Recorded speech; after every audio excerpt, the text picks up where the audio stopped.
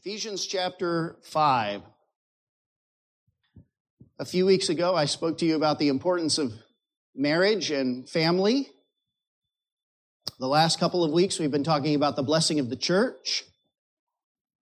And then today and next week, Lord willing, I would like to speak about how we should live in the broader world. We've already read the context, really, the larger context, which runs from Ephesians chapter 4, verse 17 through Ephesians 5:17. Josh read that. I really want to emphasize one particular verse, chapter 5, verse 10. Ephesians 5, verse 10 says that we should try to discern what is pleasing to the Lord. That's it. That's the simple message that I've been given to bring to you today. Brothers and sisters, try to discern what is pleasing to the Lord. There's a similar text down in verse 17. He says in chapter 5, verse 17, "Do not be foolish, but understand what the will of the Lord is." Listen, friends, this world is no friend to grace. One of the greatest things that's going to be required of you and I as Christian people living in this world is discernment, understanding, living in a careful, discerning, understanding way, making our way through this world that is not a friend to grace, but is hostile to the Word of God. Now, in order to really highlight this point and see it for what it really means, I'd like to set it in its broader context here in the book of Ephesians. And let me go to the broadest context of all first, and then we'll kind of work our way. So we're going to sort of narrow in, right? Like looking at a microscope. And you look with the broadest view, and then you sort of narrow in and narrow in. So let's think about the whole book of Ephesians. Where does this statement fit into the whole book? Well, Ephesians is roughly divided into two halves. Chapters 1 to 3 and chapters 4 to 6. Chapters 1 to 3 speak about our calling as Christians. Our calling as Christians. And Paul says in chapters 1 to 3 that call to Christ is rooted in God's eternal decree of election, in which we were predestined to be God's children, both from the Jews and the Gentiles, made one together and one in Jesus Christ through the redemption and the forgiveness of sins that is in Him, so that we might be a people who are holy and blameless before Him, to the everlasting praise of His glorious grace. That's our calling. That's essentially Ephesians chapters 1 to 3. Now, that is primarily all about the work of God. God's done this. It's God's grace. It's God's goodness that has called us effectively to Himself, made us one with Christ. But then when you get to chapter 4, 5, and 6, he begins to speak of the outworking of that holy calling. And a holy calling will issue forth in holy living. And so he moves from talking about our calling to talking about our walk as Christians. Look in chapter 4, if you want to, flip back. Verse 1, you see, this is the way he begins this whole section. I, a prisoner for the Lord, urge you to walk in a manner worthy of the calling to which you have been called. What he says is that there is a kind of walk that is in keeping with the calling that you have in Christ. If you are called, then walk according to that calling. Now, Paul uses the word walk as so frequently that we almost instinctively understand it. But because he uses it so frequently, it almost loses its unique verbal weight. So I wanted to pause and just think about that for a minute. When Paul talks about our walk or walking a certain way, this is, of course, an idiom, a metaphor for our life. Your walk is your life, but not just your life as a whole, but your life viewed as step by step by step, a little by a little, lived out over the course of time, one day at a time, little day-to-day decisions that all taken together chart the path of your span on this earth, is your walk. And the backbone of the structure of the section that we read earlier, chapters 4 and 5, is around this contrast between the way you used to walk before you were called and the way that you will walk and should walk now that you are called by God. There's a real contrast here. And I want you to see, this is sort of the backbone structure by which Paul organizes this section. Look in chapter 4, verse 17, for example. He says, "Now, this I say and testify in the Lord, that you must no longer walk as the Gentiles." That's a term he uses to describe unbelievers in general. No longer walk as unbelieving people walk. Now, the contrast to that is unfolded throughout the rest of chapter 4 and into chapter 5, and I'll show you that he describes a Christian walk in 3 ways. First, in chapter 5, verse 2, he says there, "Walk in love as Christ loved us." And then in chapter 5, verse 8, he says, in the end of verse 8, "Now walk as children of light." And then finally in verse 15, he says, "Look carefully how you walk, not as unwise, but as wise." So in contrast to unbelievers, Christians are to walk in love, to walk in light, to walk in wisdom. There's a contrast. All of the little everyday choices that believers and unbelievers make, that in turn sets up a contrast in their lives. Their lives go different paths because they're walking differently. Now, to see the starkness of this contrast between the church, believing people, and the world, I want you to go back to chapter 4, verse 17. This is the first verse that began our text, 4:17. And let's just work our way through this a couple of verses. Here we see a description of worldly walking, worldly decision-making. He says, "Now this I say and testify in the Lord, that you must no longer walk as the Gentiles do, in the futility of their minds."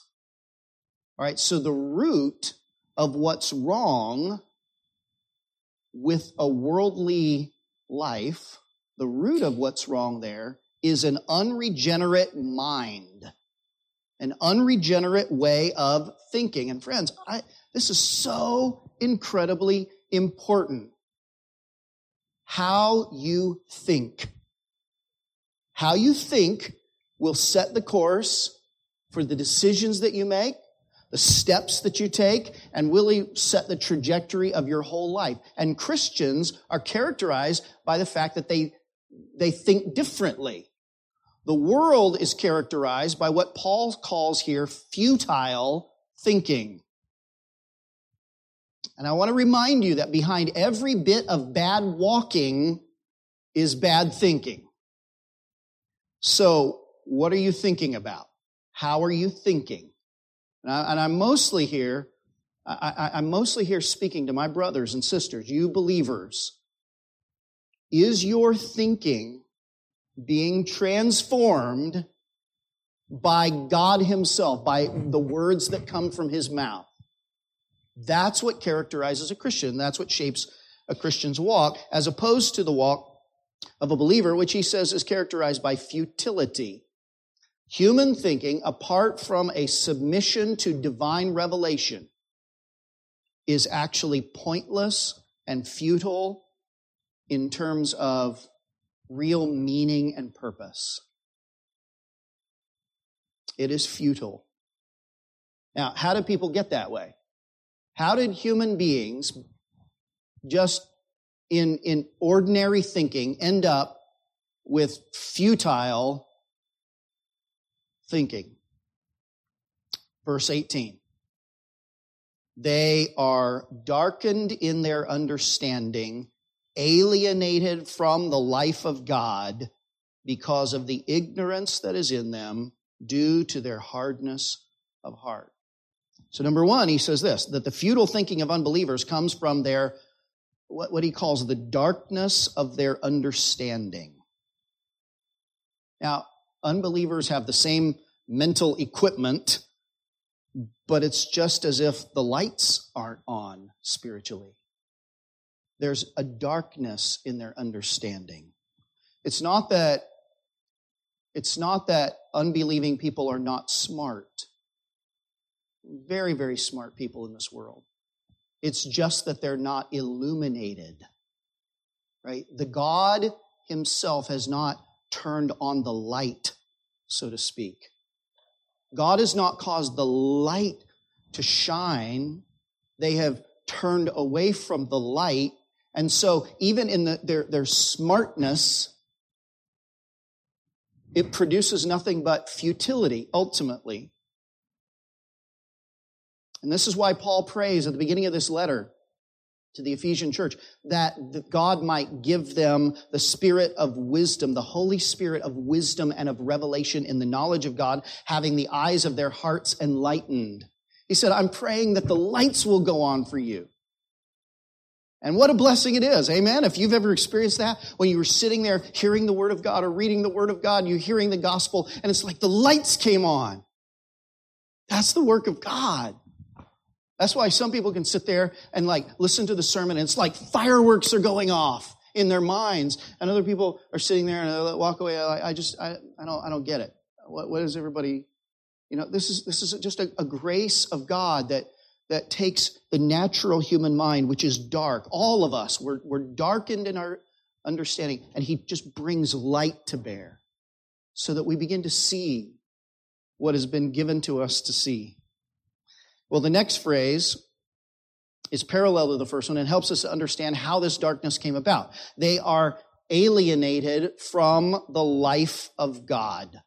From the life of God. John 1 talks about how God is life, and that life is the light of men. John bringing together those two words just like Paul does here. Mankind was created in the life and the light of God. But sin brought separation from God, right? What Paul calls here alienation from God. God said to Adam and Eve, the day that you disobey, if you reject me, if you reject living by my words and you decide you're going to live by your own understanding, then in that day you will surely die. And die they did. Die? Did they die? Well, they were put away from the presence of God, who is life. And that was their deepest death. Death isn't just about, or life isn't just about your body continuing to breathe. It's about being connected to the life and the light of God. And so Paul says in this book, we were born dead, right? Dead in our trespasses and sins, alienated from the life of God. The next two phrases in the verse really dig right down to the root of this darkness and this alienation. He says, it is because of the ignorance that is in them. This is that ignorance of God and of truth and of reality. But it is not simply a benign ignorance. Some things you're ignorant about and it's not your fault, right? You just haven't been taught. But he says here that this ignorance is due to the what? Hardness of heart. Due to their hardness of heart. The very root of all problems with the human condition is not intellectual. It is spiritual. It is volitional. It is a refusal to submit to the word of the creator of the universe. And when you finally, by God's grace, do that, I mean, everything becomes clear. The whole world makes sense. The goodness, the design, the beauty, the brokenness, all of it, just what God says about you, what God says about everything, it just all becomes clear. But it is a hardness of heart that is really at the root of it all. Now, every pattern of thinking will inevitably lead to a certain pattern of walking. How you think becomes how you will make your decisions and the next step in the course of your walk of life. So what does it look like then with people when people who have hard hearts, darkened understanding, a lifelong pattern of futile thinking, what does it look like when they live and act and talk? What does it look like when they socialize and when they make art and when they express opinions? Well, verse 19 begins to develop that. He says, and they have become callous, that is toward God. They're callous toward God, and they have given themselves up to sensuality, greedy to practice every kind of impurity.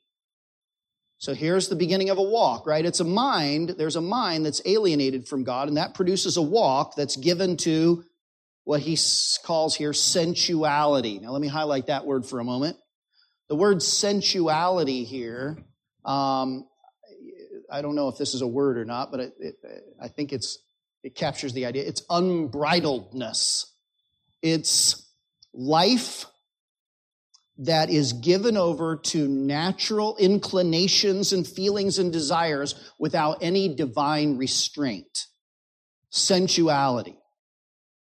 Life given over to natural feelings and inclinations and desires without any divine restraint. The idea that, I don't care what God says or whatever. This is what I want, and this is the way I'm going to be. And listen, you'd think a person that's like that would be satisfied by nobody telling him what he can and can't do, right? That's what he always wanted. But the world is never satisfied. The text says that they are greedy for more. Listen, living for self never satisfies.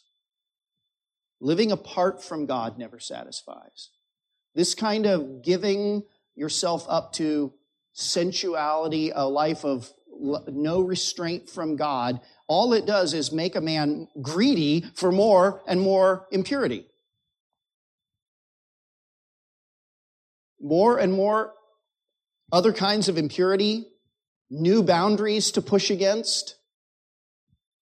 This is why, no-fault divorce, when it became really sort of the norm, this is why it wasn't the last word in the sexual revolution,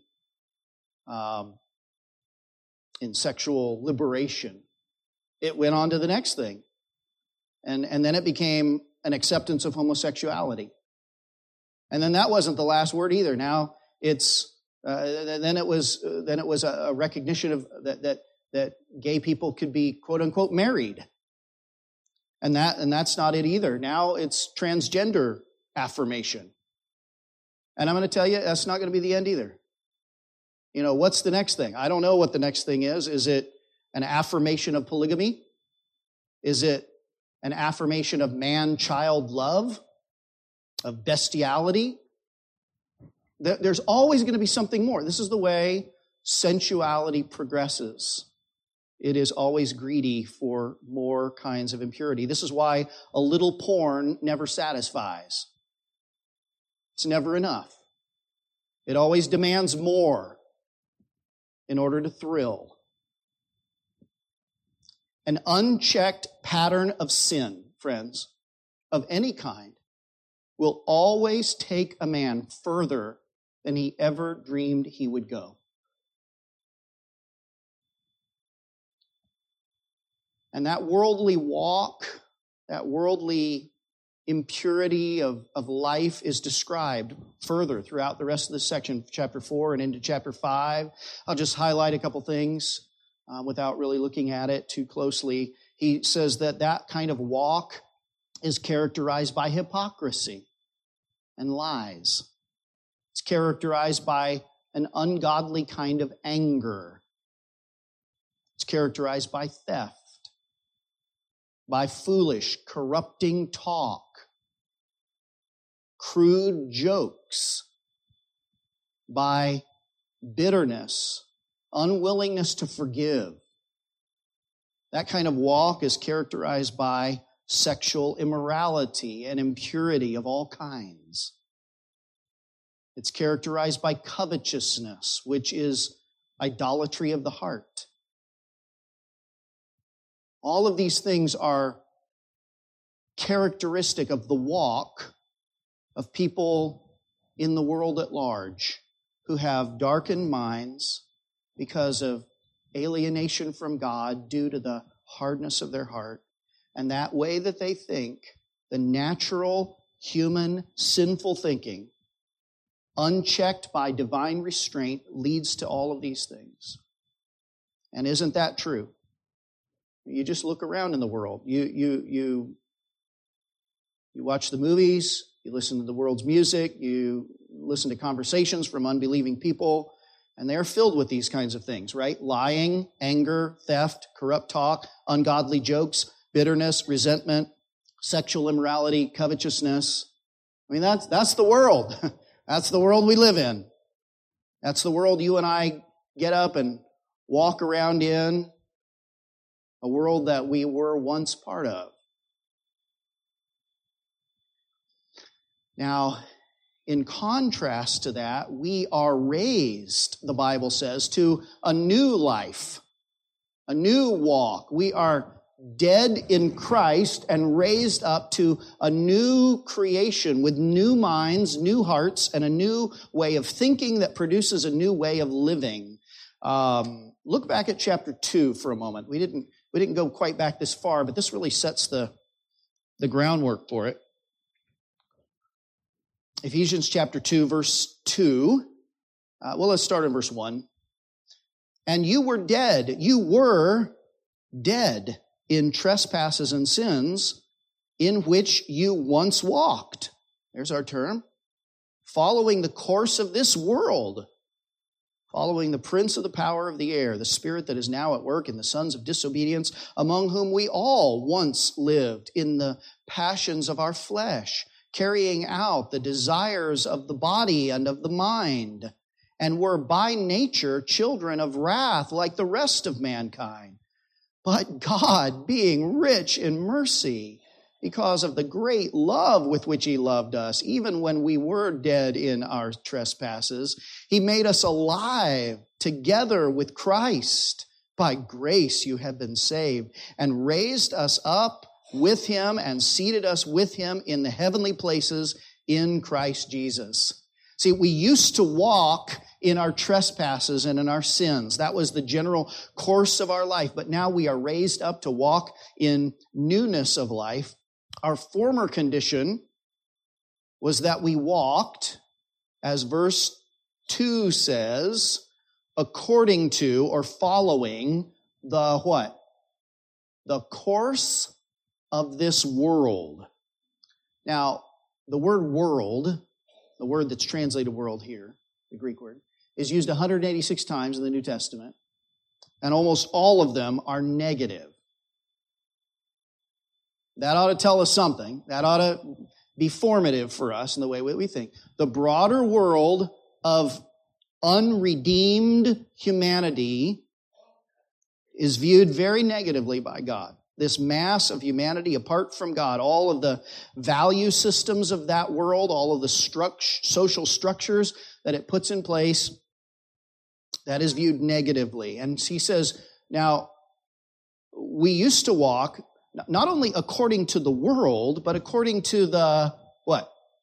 The course of this world. The course of this world.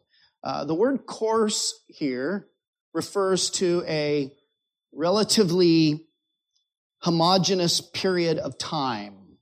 We might call it an age the age of this world. It refers to a contemporary age of a given people in a given society. So like we do this. We sort of categorize periods of time in our history like the Middle Ages, or the age of enlightenment, or the age of empire building, or the industrial age. There's certain periods of time that just have a certain cohesiveness to them. And there is a certain intellectual fashion that is in vogue in every age. We call it the spirit of the age, right? It's the spirit of our age. And you just it's sort of like runs in the air. You can't point to one particular bit. It's everywhere. It's like the collective consciousness of humankind at the moment. We see that even in our country, even in recent days, as the spirit of the age shifts from one thing to another. For example, there was philosophical modernism, a spirit of the age in the first half of the 20th century, in the 1900s. And that spirit, that age of modernism affected, a lot of different aspects of human culture. It affected artists. There was modern art. There were musicians. It affected architecture. There was modern architecture, fashion designers, city planners. Everybody was sort of affected by the spirit of the age. And in other words, this spirit of the world, in all of its manifold variations of ungodliness, as is expressed through the spirit of the age, is just more controlling than you would think. There's a certain homogeny, a certain ethos to any given generation of sinners that is it just wants to carry everybody along with it. Unless you're like standing against the current, you're just going to flow down along with it. You're carried along with the course of this age, the spirit of the age. And I'm telling you, friends, as brothers and sisters, if we don't intentionally think God's thoughts after Him and stand where He says to stand, we're just going to get swept away along with it. It's just the way of the world. How is it that the world seems to be all swept along in this one course, in this one spirit of a particular age? The answer goes back to Psalm 1, for example. The blessed is the man who walks not in the counsel of the ungodly. How does all of this happen? Ungodly people counsel together. They counsel each other. They talk together. They write books to each other. They put their ideas out on the internet and in movies and in music and in talk shows and in journalism. And when they write their histories, all of it, every bit of it is molded and shaped by a particular worldview that exhibits a certain course of the world at that time. That's why if you go back, for example, and you read older history texts, they just read differently than modern history texts. Ostensibly, the history didn't change, right? But people's communication of that history and the way they tell it and what they say, everything changes. Everything's affected by it. It's just, it'll carry the whole world along with it. This is so easy to get caught up in the spirit of the age unless we are intentional and careful about how we walk in this world. Now, you have been called to Christ if you are a believer here. And if you're not, I hope that you hear the call of God saying to you, sinner, come to Christ. Come to my Son. Let down all of the barriers that you've put up, all of the demands that you have made on me. Listen, who are you to make demands on God? If you will just say, I'll humble myself before you, God, and I'll accept what you say, the lights will come on. Everything will become clear. But I'm speaking to you who have been called to Christ. And what does Paul tell us? He says, don't be partakers with this world. Don't become partners with the world. You are to pray that Christ will live in you and through you and to walk in a manner that's worthy of your calling. So instead of bitterness and resentment and anger that characterizes the course of this world, he says, walk in love. Instead of lies and corrupt talk and coarse jokes and sexual impurity, he says, walk in light. And I want to draw your attention again now back to our text in verse 15, chapter 5, Ephesians 5:15. He says here, look carefully how you walk, not as unwise, but as wise. Look carefully how you walk, not as unwise, but as wise. Take note of the first two words. This is kind of the essence of the message again. Look carefully how you walk. Look carefully. Now, often, when you translate something, if some of you have done translation, maybe Spanish to English or vice versa, you can't always translate one word for one word. Sometimes it takes a couple of words to say what, one word says. And it's like that in Greek. Sometimes a single Greek word will take two or more English words to accurately translate. An example, right in the next chapter, for just an illustration, when he says in chapter 6, verse 4, fathers, do not provoke your children to anger. The English words provoke to anger, 3 English words, is really all one Greek word. Okay, but here, the words look carefully translate 2 different Greek words, a verb and a kind of adverb. And so there is, first of all, this admonition that we look. Look how you walk. In other words, pay attention. Take notice. And just to stop there, just that word itself implies more intentionality than we sometimes exercise living in this world. Look how you're living. You're in danger of just being swept along with everybody else. Look. But then he adds to intensify it. Look carefully. Look diligently. Pay close attention to how you're living, how you're thinking.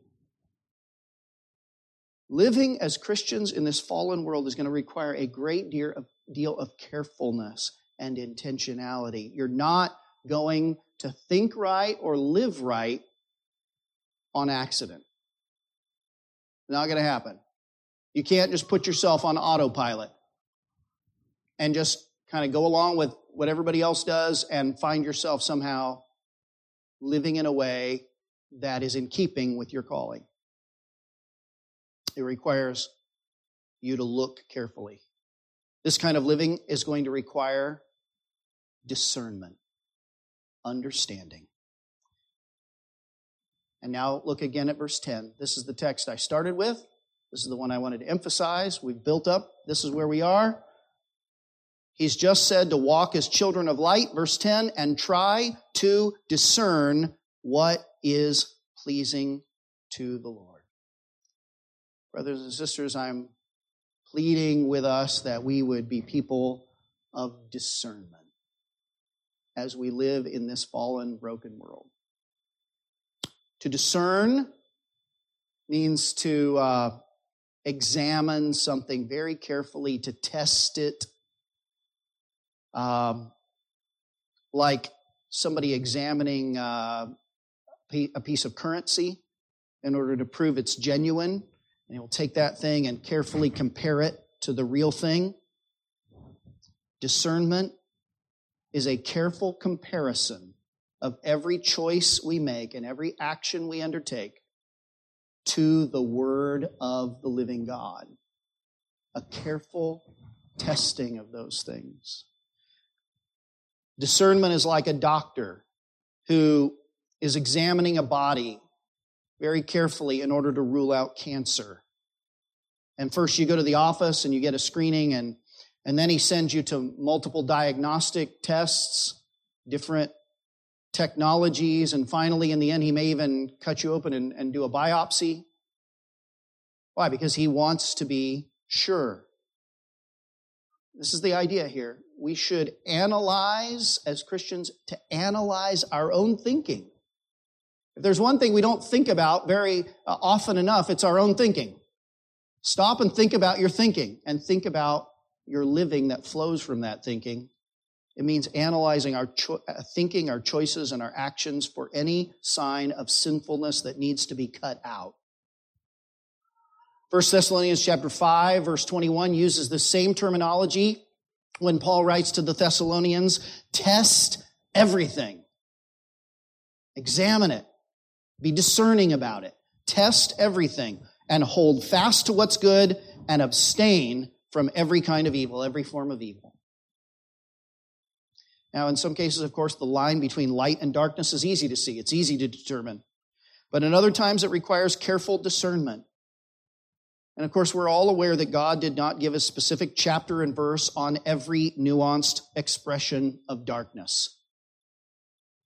And there are some people who have sort of a view of Christian liberty that if you can't point me to exact verse, chapter, and verse that it deals with this very specific issue, then I can just do whatever I want. But I hope that we understand that God gave us a book full of principles, and most of all, commands and instructions, very detailed in some ways, but also principles. But even more than that, a revelation of His own heart and mind. And then sometimes it's going to take a great deal of discernment to take this revelation and to examine ourselves and very specific choices that we're making in light of it, to try to live in a way that pleases the Lord.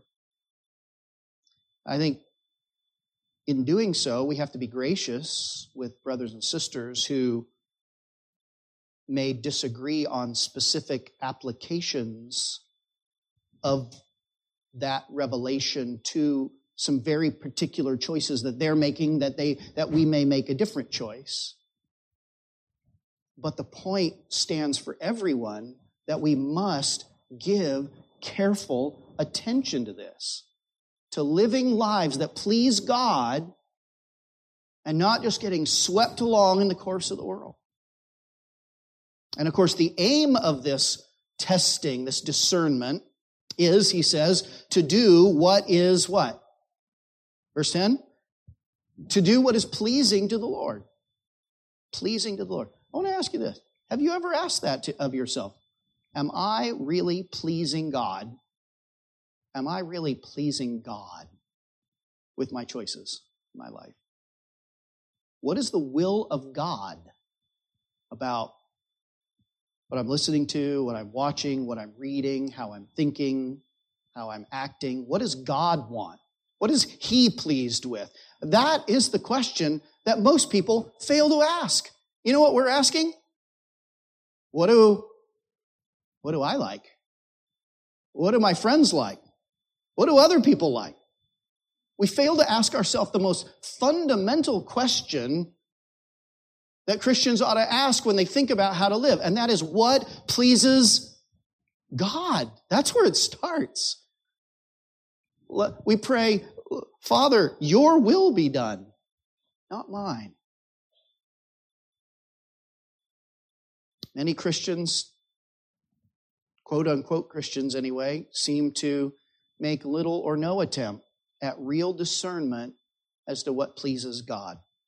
They just seem to do what comes naturally, or what's easiest, or what the prevailing culture all around them is doing, with very little earnestness, very little intentionality to be discerning in this world. And of course, I've made the point already, but discernment is a function of our minds, and those minds have to be renewed. We already saw this back in chapter 4, that we should be renewed in the spirit of our minds. Paul says something similar in Romans chapter 12, verse 2, a passage that you probably know well. Do not be conformed to what? This world, but be transformed by the renewal of your mind, so that, what? By testing, same word here, by testing you may discern what is the will of God, what is good and acceptable and perfect. If you're going to walk a life that's pleasing to God in the midst of a world that is filled with futile thinking, then you're going to have to be renewed in your mind? What are you filling your mind with? When your playlist is filled with the thinking of sensualists, when you saturate yourself in unbelievers' social media feeds, when you consume every latest new series on Netflix or Amazon. And it's not to say we can't enjoy, the good that comes from the common grace of God at work in this world, but that every Christian must engage with everything he hears with great discernment that is an outgrowth of his saturating his mind with God's words. And not just reading my Bible, but stopping to think, intentionally think about the application of God's words to the everyday decisions that I'm making about how to live my life and how to guide my family and the choices that we make and the choices that I make individually. Asking ourselves, what pleases God? Is there anything in the Word that should help me to think rightly about living against the current of this world? We cannot expect the world to help us to think God's thoughts after Him.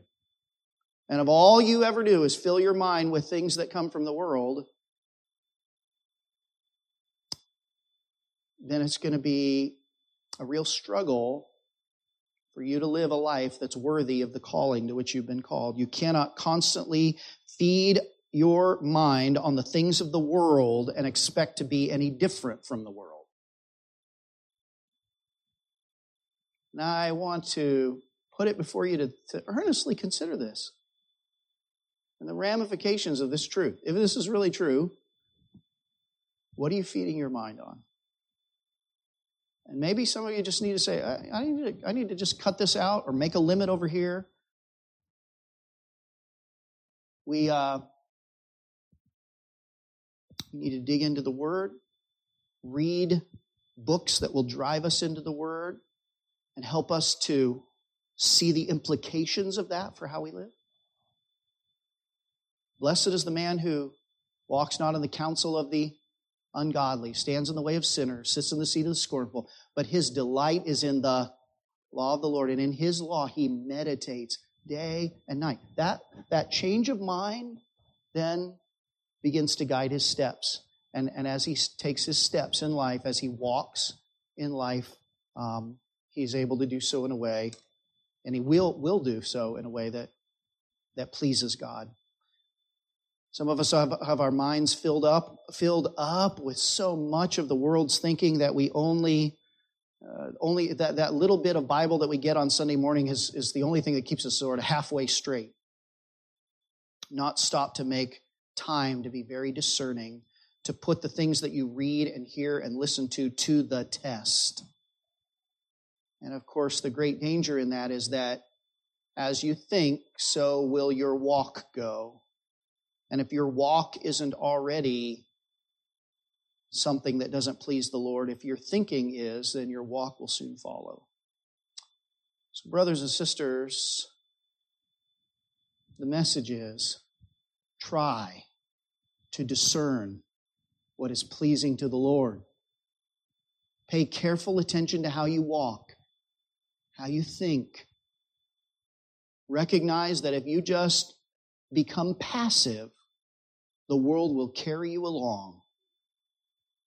You're to live a life against the flow, an intentional life, renewing your mind by the Word of God. It is time for some real self-examination, some real discernment, so that we may walk pleasing unto the Lord.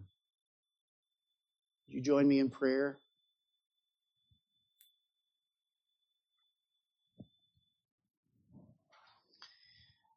Our Heavenly Father, now is the point to which you have brought us, where we need to consider the implications of these broad principles we've discussed this morning. So help your people now, oh Father. Help them now in this moment and this afternoon and this week and in the days to come. Help us all not to lose sight of this, but to think about the implications of these truths for our everyday choices. That we may live holy lives, unique and different, against the grain. We pray it in Jesus' name. Amen.